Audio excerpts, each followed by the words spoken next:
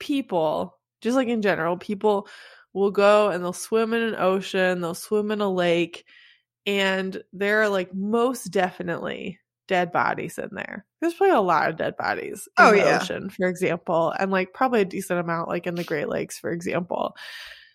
But if you put a dead body in a pool and like told someone like, hey, Joe, go jump in, they'd be like, no, I'm not getting in that pool, which means that there is like some ratio of dead body to water, that people find acceptable. I'm Paige. And I'm Megan. And this is Spooky Science Sisters. Hello, you're listening to Spooky Science Sisters, a podcast where we present to you a science-based and probably very giggly discussion on all things strange and unusual. In this episode, we are very excited to talk about chemistry, but don't worry, it is plenty spooky. Before we get started on today's topic, it is time for Something Spooky! Woo! So, Paige, has anything spooky happened to you since we recorded just before Christmas? No, nothing spooky. I just wanted to say Happy New Year to all of our listeners. And like, maybe, I don't know, spooky, depressing, I don't know. So far, we are 11 days into 2022, and I'm not feeling terribly optimistic that it's going to be much better than 2020 or 2021. So, oh, you're a real downer. That's my something spooky. Great. What about you? So I also do not have anything specifically spooky to share because I feel like I am past all of the scary things in my life now that we moved and I started my new job in the last couple of weeks. So if you haven't seen us or haven't seen me posting on social media, know that we will be back on a more regular schedule. As of now, yeah, things were just crazy because I was trying to sell a house and buy a house and move to a new city and unpack all my shit. So, yeah. So the only other spooky thing is that I have a horrible cold. So you guys will get to also listen to me sounding super congested today. And yeah, like we were just talking about this, but it is not COVID. I've dodged that bullet successfully for almost 2 years now. Yeah, I've multiple tests have been done to show that it is not COVID. So the Omicron has not gotten me yet. I would like to back up here a second to, I don't know, mention that you started to say that we had not been posting on social media and you changed it to you had not been posting on social media. Oh, yeah. Because I'm not going to. Megan deserves every ounce of the social media credit because I do zero of it. So that was like part of the arrangement, though. You were like, I will do the podcast. I don't want to do the social media. So that's just part of the rules of this arrangement. Oh, geez. Okay. So chemistry, that was a very general opening statement. This is going to be the spooky chemistry episode. And it is going to be one of those episodes where we are definitely more on, I think, the science side. Not definitely. We are more on the science side than sort of the like paranormal, strange and unusual side. But I'm super excited to talk about this because just like in the chemistry world, in our world out there, there are some truly terrifying chemical compounds that exist. Yeah. And terrifying stories about what happens to you if you breathe them or touch them or various other things. So we're going to talk about a few of those today. But importantly, before we dive into that, I wanted to sort of do this PSA, FYI, in this age of rampant science misinformation, particularly with respect to things like ingredients in vaccines and processed foods. I just want to put it out there, and I know this is important to Paige as well. You shouldn't be afraid of chemicals just because they're chemicals. Because, spoiler alert, literally everything is made of chemicals. If you think that you know of something that is not made of chemicals, you're wrong. Right. Exactly. Like the fundamental, atomic level, it all comes down to chemistry. So, okay. So some things are obviously, incredibly dangerous or toxic. Some things can be incredibly dangerous or toxic on their own, but fine in compounds. So this is particularly relevant to some of the sort of like anti-vaccine stuff that I hear. But for example, the element sodium, the elemental form of sodium, is a solid at room temperature that will explode or combust when it comes into contact with water. And you can look up YouTube videos of people dropping little nuggets of sodium into water. It's very impressive. Chlorine is a poisonous yellow-green gas at room temperature that when it comes in contact with the moisture in your eyes, your throat, or your lungs will create an acidic solution that will burn them. But you put them together though, and you have sodium chloride, which is table salt. So I don't know. That's just my great example of like, yes, chemistry can be scary, but also it can make some really useful and wonderful things. Yes, but also it's everything. So you interact with chemicals every day, all the time, constantly, whether you recognize that or not. If you do any cooking or baking, that's chemistry. Anyway. Back to the actually scary ones. And I have so many notes in this outline, so interrupt me if you need to. I'm ready. Great. Okay, so back to the actually scary ones. One of these is aqua regia, which, and I think some people pronounce it aqua regia, but whatever. I say aqua regia. It is what it is. And this is one that I guess I don't know if I want to say fond of, but we'll say fond because I have worked with it on a regular basis for the past 10 years of my life.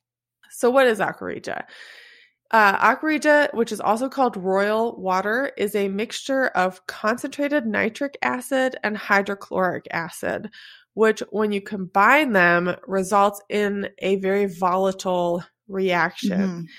Mm-hmm. Its name comes from the fact that it is able to dissolve noble metals like gold and platinum, which are very difficult to dissolve in most solutions. But once you mix those two acids together, the hydrochloric and the nitric, the solution that you get immediately turns yellow and within a few minutes turns this very bright orange color, which is actually quite a nice color. I was going to say, it's actually kind of awesome. Yeah, it's awesome. And starts bubbling vigorously. And this is just like at room temperature. Like it's sitting on a counter, it just starts bubbling and it starts putting off this like very nasty orangish brown gas.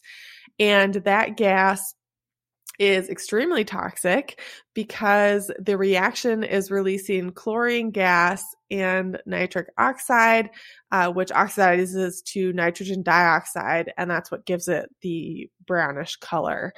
But it is like absolutely do not want to breathe, like will burn your lungs from the inside out kind of gas. So it's not good. And yeah, like chlorine gas was like one of the biological weapons or whatever that's like outlawed by the Geneva Convention after World War I. So not good. I thought this fact was super cool. The first recorded batch of aqua regia was mixed around 800 AD by a Muslim alchemist named Jabir ibn al-Hayyan, who is known as the father of Arabic chemistry. Huh. Yeah. And then it was later used by alchemists trying to make the Philosopher's Stone, which anytime I think about that, I always think about Discovery of Witches. I think we've talked about it a few times. Like, just go read it, you guys. I love it. Why was the first recorded batch mixed? Like, what was the use of it? Do you Couldn't know? tell you. Okay. It sort of sounded to me like just like for funsies. I was gonna say, like, was it for what can funsies I- or like an oopsies? Because the oopsies are like my favorite stories. Yeah, I don't know if it was like an oopsies, but more like, yeah, he was like, what happens if I combine these two things together? These two things that are like already kind of harmful together. Yeah, Let's although see, it'll be I fun. sort of presume that like they were probably using it for the purpose of dissolving things like gold for a long time. Because Yeah. they were trying to like, turn other things into gold and stuff. So Yeah. anyway, in labs that I've worked in, we mainly used it to clean Teflon vials. So like for a totally mundane reason. But I've also used it to dissolve metal oxide inclusions in mineral samples because again, like some metals can be really hard to dissolve in acids. So you need this stronger solution. Importantly though, so it's a scary chemical on its own. It's a little, it's scary to work with because you've got this like very nasty gas coming out of it and it just like sort of looks like some like, it's this bubbling bright orange solution like that just looks like it belongs in some like witch's cauldron. But it is also the one of the main characters, I guess, and one of my favorite chemistry stories ever, which is when acer regia was used to hide gold from the Nazis in World War II. So when Hitler was coming into power in the 1930s, two German Nobel Prize winners, Max von Laue and James Frank, who both had ties to the Jewish community, sent their gold Nobel Prize medals to Niels Bohr's lab in Copenhagen for safekeeping. And Niels Bohr is like, he's the Bohr as in the Bohr model of the atom that you learn about in high school chemistry. So he is also a Nobel Prize winner. So a lot of smart people who are friends in this story. So this is a big deal because at the time, it was illegal to send gold out of Germany. And originally, I guess the Germans had some arrangement that they weren't going to invade Denmark, but they end up taking Denmark. And they occupy Copenhagen as of 1940.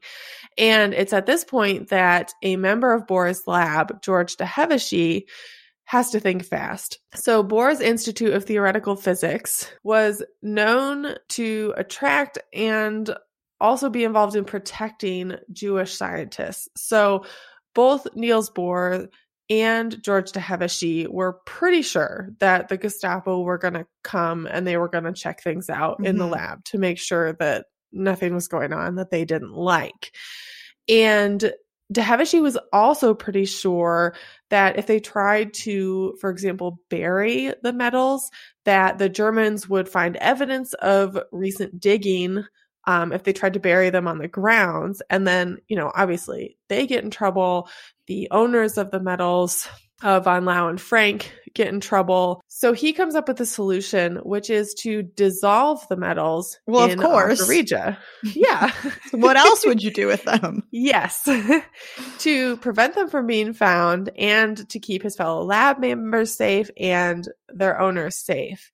And this is like part of the reason this is such an incredible story because like this is like he comes up with this idea like while the Germans are marching through the streets of Copenhagen. He's like, oh shit, I've got to do something. And he is sitting there waiting for these enormous gold medals to dissolve, which like even in acer regia takes a while. So I think he's just like sitting there, wanting things to go as fast as possible to hide these. But luckily they dissolve in time. And he puts the beakers full of this bright orange colored liquid up on the shelf. And the Nazis come to look around the lab and they just left them. They didn't touch them because no one realized what they were. Right. Except for de Hevesy. which is pretty amazing. So he ended up evacuating to Sweden in 1943 and left the Aqua Regia solutions behind, but the dissolved metals stayed safe on their shelf until he returned after the war. He then was able to precipitate the gold out of solution, and he sent it back to the Swedish Academy in Stockholm, where it was recast again into Nobel Prize metals for its original owners. That really is like the coolest story, though. I know. It's like, how is this not like a movie or at least like an episode of a show or something? So I just love it. It's like, you know, here are these like very smart people trying to like do right by the Jewish people in their community and just like using science and their amazing brains to outsmart Nazis. It's amazing. Yeah, it's great. Yes. So side note, George de Hevesy would also go on to win his own Nobel Prize. Of course. And he actually won it in 1943, and it was awarded in 1944 for his work on the use of isotopes as tracers in the study of chemical processes. And I also thought that that was amazing because I was like, well, basically I owe my entire career to this man because like that is what I do. Right.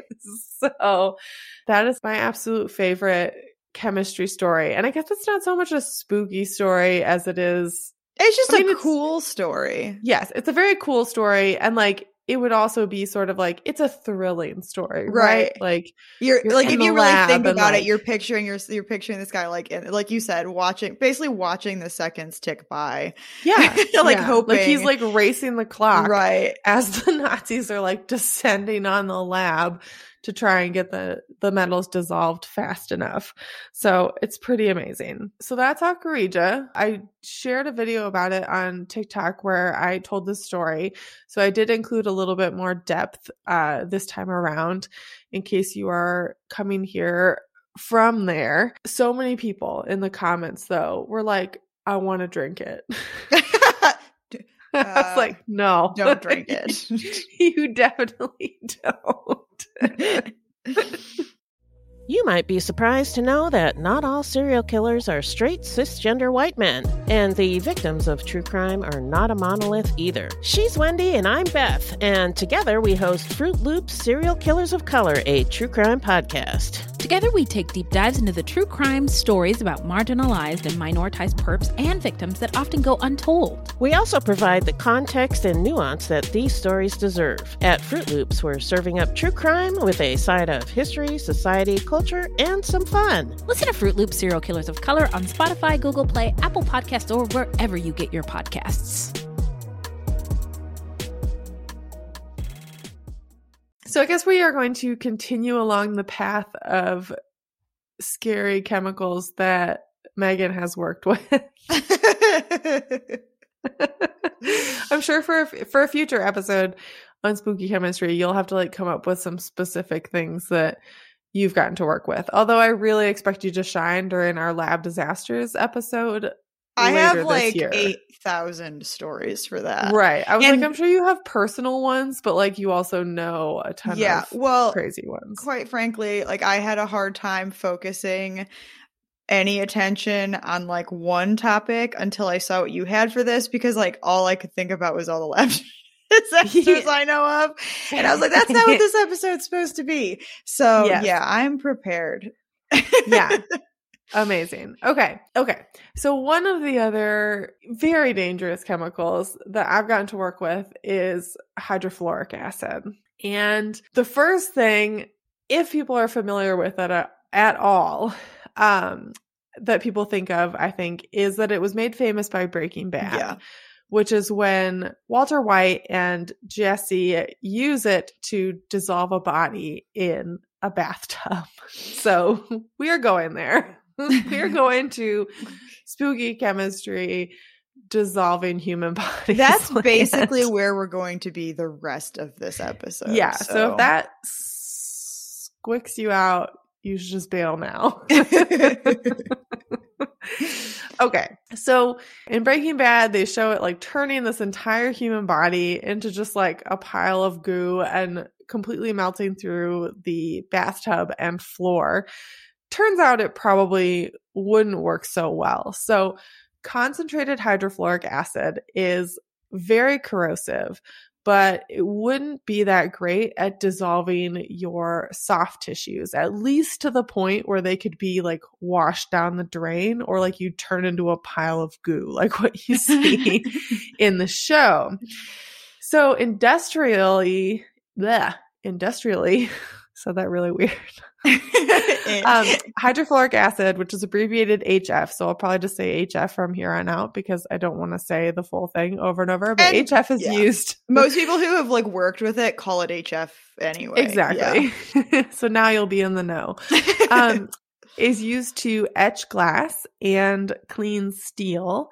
It's incredibly dangerous. So fatal accidents, meaning that an accident that has caused somebody's death, have occurred where victims were burned on only a small percentage of their body. And there's a couple examples that I wanted to share. So in 1980, a lab tech was killed and he only got a burn on 2.5% of his body. Another lab tech who died was burned on only 9% of his body. So it only takes a small amount to like have a fatal exposure to it. Yeah. I don't know if I ever told you this, but I think I maybe have, but Elliot had previously worked at a company where they had like parts that were being sent out to like customers that would work with HF. And so if something was sent back to them, they had to be very careful in the way that they handled it when it came back because they weren't entirely sure how well it was cleaned prior to coming to them. And their like safety training video about it apparently was like it was this guy who like ends up spilling some HF on his arm and then just like freaks out and just like chooses to like saw his arm off instead of try to wash it off because he's like so terrified of it. And like, yes, it's very dangerous and it's scary. And if you're working with it, like you do need to take some extra, precautions and be careful. But like, yes, if you get a little like splash on your arm, like it's not just insta gonna kill you. Yes. Yeah. It takes some time, but it's not going to be pretty. You don't need to cut your arm off. No. Importantly, yeah, it takes some time. And like these accidents where it has been small amounts that have killed people, there have been problems with either like the PPE that they were using, so the protective gear, or problems with like the procedures that they followed afterwards. So like I work with it and I've gotten like tons of trainings on like appropriate handling and what to do if you get it on your skin, and there are special things that you like rub on your skin and stuff, and it's a whole thing. So why it's so dangerous though is because HF is able to actually penetrate your skin. So it's not just like burning sort of like the skin itself. It's able to actually like pass through your skin into your bloodstream. So after it gets into your bloodstream, the fluoride ion slowly dissociates, and it has a high affinity for calcium, meaning that like chemically it attracts the calcium. It wants to bond with the calcium.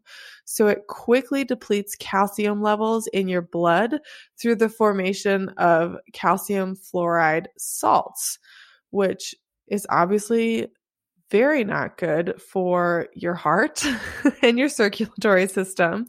But this actually causes your body to start dissolving your bones to compensate for the loss of calcium. So it's like trying to take the calcium out of your bones because the rest of it is getting bonded with this fluoride ion. This interrupts metabolic processes and eventually causes death through organ failure. So this isn't spooky chemistry. This is like horrifying death chemistry. Okay.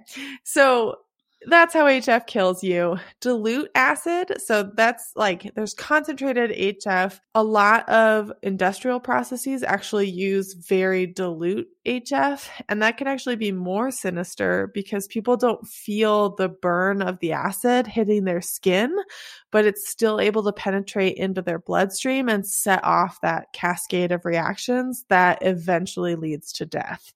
So, yep. So anyway, okay.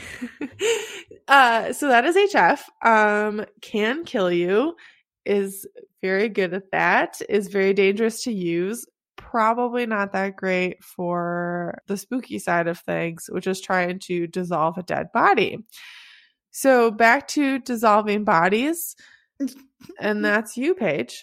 yeah. So I am specifically going to talk about lye, but before I get there, we'll talk a little bit about like what acids are and what bases are. So Megan just talked about HF, which is an acid. And in terms of pH, you've got a scale that goes from 0 to 14, where neutral is 7. That's pure water. An acid is an aqueous solution that has a pH below 7, and then a base is an aqueous solution with a pH above 7. So in terms of what's happening physically, acids are proton donators. So they will give up a positively charged particle. You can also think of this as just a hydrogen ion, or a positively charged hydrogen atom. A base is the chemical opposite of an acid. And so this can be thought of as accepting protons or releasing negatively charged hydroxide ions when dissolved in water. So in the case of hydrofluoric acid, it's created from the dissociation or separation of hydrogen and fluoride ions when dissolved in water. In your everyday life, there's tons of examples of different acids and bases. Bleach and ammonia are bases. Vinegar is an acid.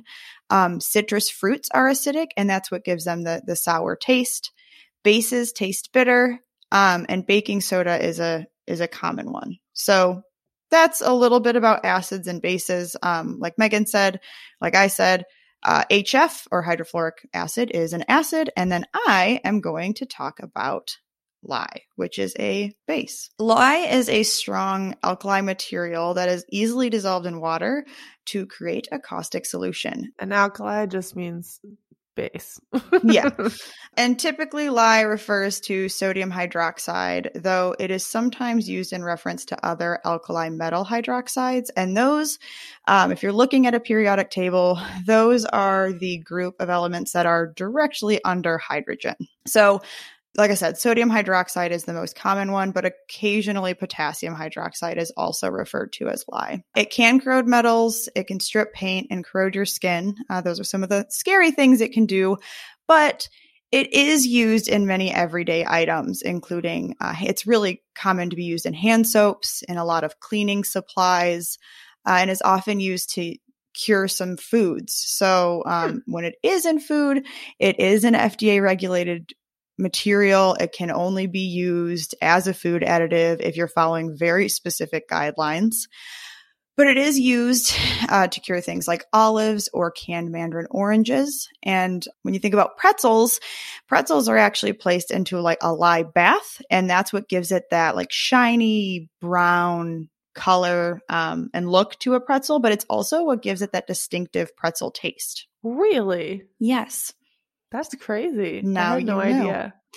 And also, I didn't know, like, when we started looking into this stuff, like, I've heard people talk about lye, and I guess, like, in the setting of it being used as, like, a soap material, I had no idea that it was sodium hydroxide until we started doing this.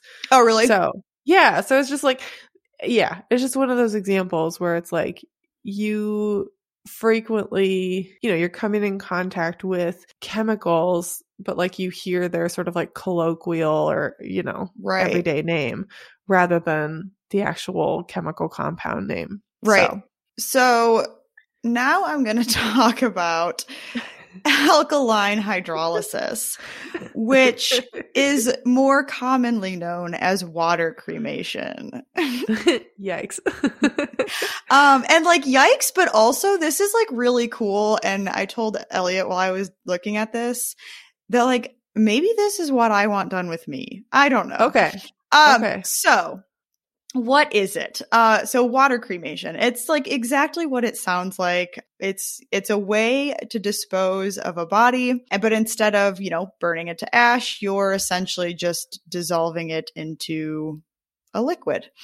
And so the body is the process is that your body is placed into a vessel with a solution of 95% water, and it's only 5% lye, which is sort of horrifying to me. Yes. Because here's the thing. I have worked in several different industries at this point that use concentrated sodium hydroxide cleaners. Yep. And it is what it is. You use the PPE, you're careful with it, but I have also, being in safety, been the person who has had to require the PPE that you use when you are cleaning with it. And the amount of people who have said to me, oh, I could take a bath in this stuff. It'll never burn me. And it's but I don't think you can. But probably not. Yeah. So I also, I don't know, just didn't realize what it was or maybe how dangerous it was. But at my old job, we used 50% sodium hydroxide. And I was like, oh, fuck. Yeah.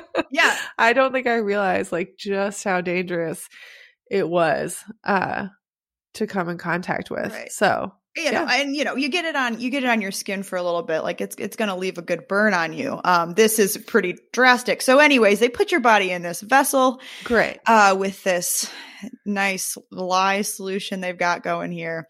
And then a lot of times they heat it up. It sort of depends, it sounds like, on who's doing it, what process they use. But basically there's some amount of heat, pressure, and or agitation that's added to the system to sort of speed up the process. And so when exposed to highly alkaline environments or highly basic environments, water will dissociate into its hydrogen and hydroxide molecules. Proteins are broken down and any pathogens that are there are destroyed. So that is what happens to your body during water cremation. Your body is completely broken down. DNA and RNA are destroyed. Everything is dissolved into water. You just become a liquid. And then they can just send you down the drain and treat it like any other wastewater, which is also kind of scary to me, but that's apparently what they can do with it. They say the only thing that's left after this process is some bone remnants. Now, with the right amount of heat, agitation, and pressure, they say that this process can dissolve a body in 3 hours. Yeah, it's fast. Which is even scarier to me. Yeah. Thinking about this, and I guess I didn't really put it together before, but it does make me think of there are at Yellowstone, for example. So there are some hot springs that are very acidic, but there are also ones that are basic, and people have accidentally fallen in or animals have fallen in, and it's it doesn't take long for them, all of them to just disappear. And then you're just, everything. How do they even, you're just gone. Oh, they don't get you. There's nothing. Done. They don't even know where you're at. You're just a pile of bones. Yep. So this alkaline hydrolysis process was used and patented in 1888 by Amos Herbert Hansen, who was using it to decompose animal carcasses for fertilizers. There you go. And then in 1993, a system using alkaline hydrolysis was installed at Albany Medical College. That system was used to dissolve the cadavers. And then over the last 30 years, the funeral industry has actually started picking this up and using water cremation as a more environmentally friendly way to dispose of bodies. So it is currently accepted in 14 states in the US as a way to dispose of a dead body. And I don't remember, it's very, very few people will perform it. So it's you can't just go anywhere in those states, but I'm surprised it's even legal, honestly.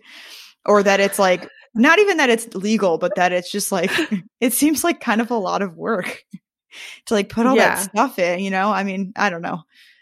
I mean, it does and it doesn't though, right? Like you would theoretically need less equipment than you would to cremate somebody. Yeah. Because like you just need to have ventilation and I guess that's true. A tub or barrel large enough to fit a person. Like you don't need you don't need all the other stuff. So it could be like a more cost-effective way to do it too. And like sodium hydroxide is not an expensive chemical to buy. And like it's not like you have to buy super pure stuff or anything because it's like, well, you're going to use it to dissolve somebody. So yeah, I guess so. I don't know why it feels weird to me that it. Yeah, I mean, it feels weird because it's like it's sort of icky to like turn somebody into like goo, human goo. Well, and it looks like if I remember correctly, there was an article I read, and I didn't put the year on here, but I believe it was in 2008 that, I mean, nowhere, it wasn't accepted anywhere. So for it to have, changed that much in the last 15 years, well, it's 14 years. I don't know. Yeah. It's just, that's pretty cool. So it's not currently accepted in Wisconsin, though it is in Illinois. And I told Elliot, like, maybe this is for me. Maybe this is for you. Can they take pets? Yes. Can they? Well, yes, I'm sure they can do that. I don't know why I thought that's what you were going to ask. How wastewater similar is this? Like, could you filter it and then turn it into pool water? I mean, because I think you should tell Elliot, like, I want you to create a pool out of me. I mean, I would imagine that it would still have to go through a wastewater treatment facility. You can't just filter off the bones and shove me in a pool. That seems yucky. I mean, my understanding based off of like the next little bit I'm going to talk about with the with some criminal cases is that it's like a brown liquid and it smells pretty rancid. So I think that you got to do a decent amount of treatment before you're going to be able to do anything with it. Yeah. Although, okay. This reminds me of I don't know if it's a tweet or like I've definitely seen a few people doing it as like a lip sync thing on TikTok, but saying that like people, just like in general, people will go and they'll swim in an ocean, they'll swim in a lake, and there are like most definitely dead bodies in there. There's probably a lot of dead bodies in the ocean, for example, and like probably a decent amount like in the Great Lakes, for example. But if you put a dead body in a pool and like told someone like, hey, go jump in, they'd be like, no, I'm not getting in that pool. Which means that there is like some ratio of dead body to water that people find acceptable. I don't know if it's the ratio of dead body to water or if it's the fact that you would most definitely see a dead body in a pool. At least in the lake, like there's a pretty good chance you're not going to see that dead body. Okay. So of course, this is, like I said, it's pretty cool. I mean, if something feels kind of icky about being turned into goo, but like, I think it's like something feels kind of icky about being pumped full of preservatives and then buried in a box 6 feet underground. That's fair. So. It's all just kind of icky. So I like that it's more environmentally friendly than that. And I think it's cool. But of course, as all good things are, it's ruined by criminal cases who decide, let's dissolve the bodies. I mean, where else did you think this was going to go? Importantly, I don't know like what sort of like legal disclosure, whatever we need to put in here. Like, this is not instructive Okay. Right. Yeah, I was thinking about that earlier today. Like, first of all, you and I are both on some sort of weird watch list at this point. For sure. But also, like, it feels a little bit like those drug videos they show you in junior high school where they're like, don't do meth, but if you want to, here's how you make it. Yeah. I mean, obviously we got all of this information from like news articles and stories. So it's like, well, if they can share it, then we can also share it. But just like as a general whatever, I'm making the statement, none of this is instructive. We do not support this. Yeah, this is not like a how-to or a like step-by-step how to do this kind of thing. Like obviously, I don't think we've given any step-by-step instructions in this. So just putting that out there into the world. Okay, go. Okay, so I am only going to talk about one criminal case. And I'm going to talk about Adolf Lutgert. Lutgert, yeah. Yeah, you picked an old one, which I think is the safe bet. Yeah. 1897. So only 9 years after it was officially patented. Ooh, okay. So Adolf is a German-American businessman, and he is a sausage maker. So he owns like a sausage factory. Okay, I am not mature enough. Whew, it's okay. I'm fine. So he gets married, they divorce, and then he marries his second wife, who is Louisa Bicknese. Sure. And in January 1878, they get married. Okay. And when they get married, Louisa is now Louisa Lutgert. So she gets a wedding ring, or she gets LL engraved on her wedding ring as a gift. Oh, foreshadowing. So in 1893, there's some economic downturn, and Adolf and Louisa's marriage starts to go south. People did not want to buy the sausages. Yeah, so that like the factory starts struggling, and like there's definitely some sort of domestic abuse going on in their relationship. Oh dear. And then I believe it said that at one point he like moves out, but then on May 1st of 1897, Louisa goes missing. And as the police are looking for her, they come to the factory, and they talk to one of the workers there. And this worker mentions that they had seen Adolf and Louisa together at the factory the night of the 1st. The very next day, Adolf asked his staff to come in to clean up a brown, what is described as rancid liquid from off of the floor under one of the vats near the furnace. Yikes. So the police go and they drain this 12x5 vat of this liquid. And at the very bottom, they find some bones. And they find 2 wedding rings. One with the LL engraved on it. Oh, in trouble. So I guess you should have followed it up with some Aquarija. Yeah. Get rid of the wedding rings. Yeah. They end up finding some more bones in the furnace, and like obviously we know what he did. So yeah, like I said, I know there are other criminal cases. And like Megan mentioned, I didn't really look at any newer ones. I don't know that I want to.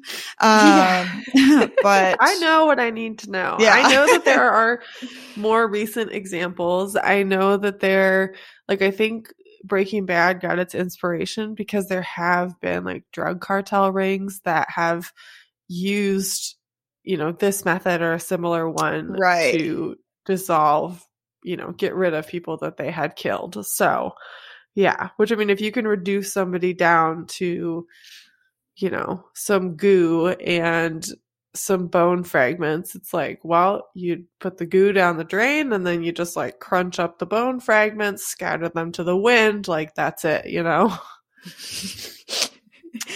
That might be instructional. Oh fuck. Fuck. You didn't hear that from me. So then, because I have safety brain on always. While I was reading about these cases, I also came across this case, which is a good reminder to everybody, both if you work in a chemical facility or a laboratory, or just a reminder at home to properly label all of your bottles. It is very important. And like, I've very frequently, every single year, I find a different one of these stories that I share as part of our HAZCOM training, because like these things happened far too frequently. But in August of 2014, a restaurant employee added lye cleaner to iced tea because they thought it was sugar. Oh, and I had heard this one before. Yeah, and it was like one of those self-serve iced tea things. And so poor Jan Harding was the first to go get a tea from this self-serve station. And when she drank it, she apparently spit out what she could, but started screaming that she felt her throat and mouth burning. And so, I mean, she, at that point had already swallowed some and unfortunately had to spend 2 weeks in the hospital due to lye poisoning. Now, fortunately, she's okay. Yes. She survived it. But like I said, why it is always important to make sure you label your damn bottles. Yes. So and also just like be aware, again, safety, PSA, you don't have to be afraid of chemicals just for the sake of them being chemicals. But yeah, like have this awareness that you have chemicals, cleaning chemicals in your home that can be quite dangerous given the right situation. So yeah, just be aware. Don't mix things together. Don't eat things. Great. Wash your hands. Okay, so to wrap this up, because why not cover all of our body dissolving bases? There are some acids that can be used for this purpose. So sulfuric acid and hydrochloric acid, which are considered strong acids, have also been used by real life murderers in attempts to dissolve their victims. So yes. So when I say strong acid, I meant that I put that distinction in there because HF is actually considered a weak acid. So a strong acid is one that completely dissociates or ionizes, meaning it's releasing all of those protons in an aqueous solution. In contrast, HF is a weak acid because it does not completely dissociate. So those intact molecules are able to pass through your skin before they dissociate, and then they wreak havoc on your organs. So either way, it's not great. No. But anyway, this has been a very grim chemistry episode, but it was fun for us. It was fun. Yes. I guess grim on one hand if you look at it, but like we probably should have ended with Aquarija because that's sort of like more of an uplifting story. Yeah. We defeat the Nazis. We started off on a high note and really Yeah. We tricked the Nazis, like we get the Nobel Prize medals back, and then it's like, oh, by the way, here are some murderers and here's how they got rid of the bodies. Long story short, chemistry is awesome and chemistry can be spooky. So hopefully if you have an appreciation for chemistry, or if you don't have an appreciation for chemistry, you will appreciate that it has some cool, spooky applications. That wraps up our episode on spooky chemistry. Tune in for episode 41 for Spooky True Crime Volume 3. If you liked this episode, hit subscribe and share with a friend. You can find us on TikTok at Spooky Science, Twitter and Instagram at Spooky SciPod, Facebook at Spooky Science Sisters, and at our website, SpookyScienceSisters.com. If you have any questions about previous topics or ideas for future episodes, email us at SpookyScienceSisters@gmail.com. As always, thank you for listening and stay spooky. If you like all things spooky, then check out A Spooky Tales, hosted by us, Christina and MJ, where we talk about all things spooky, like paranormal stories, haunted places, myths, and legends, with a focus on Latin America. There are new episodes every Friday. Listen on Spotify, Apple Podcasts, and wherever you get your podcasts, as well as at spookytales.com. Stay spooky.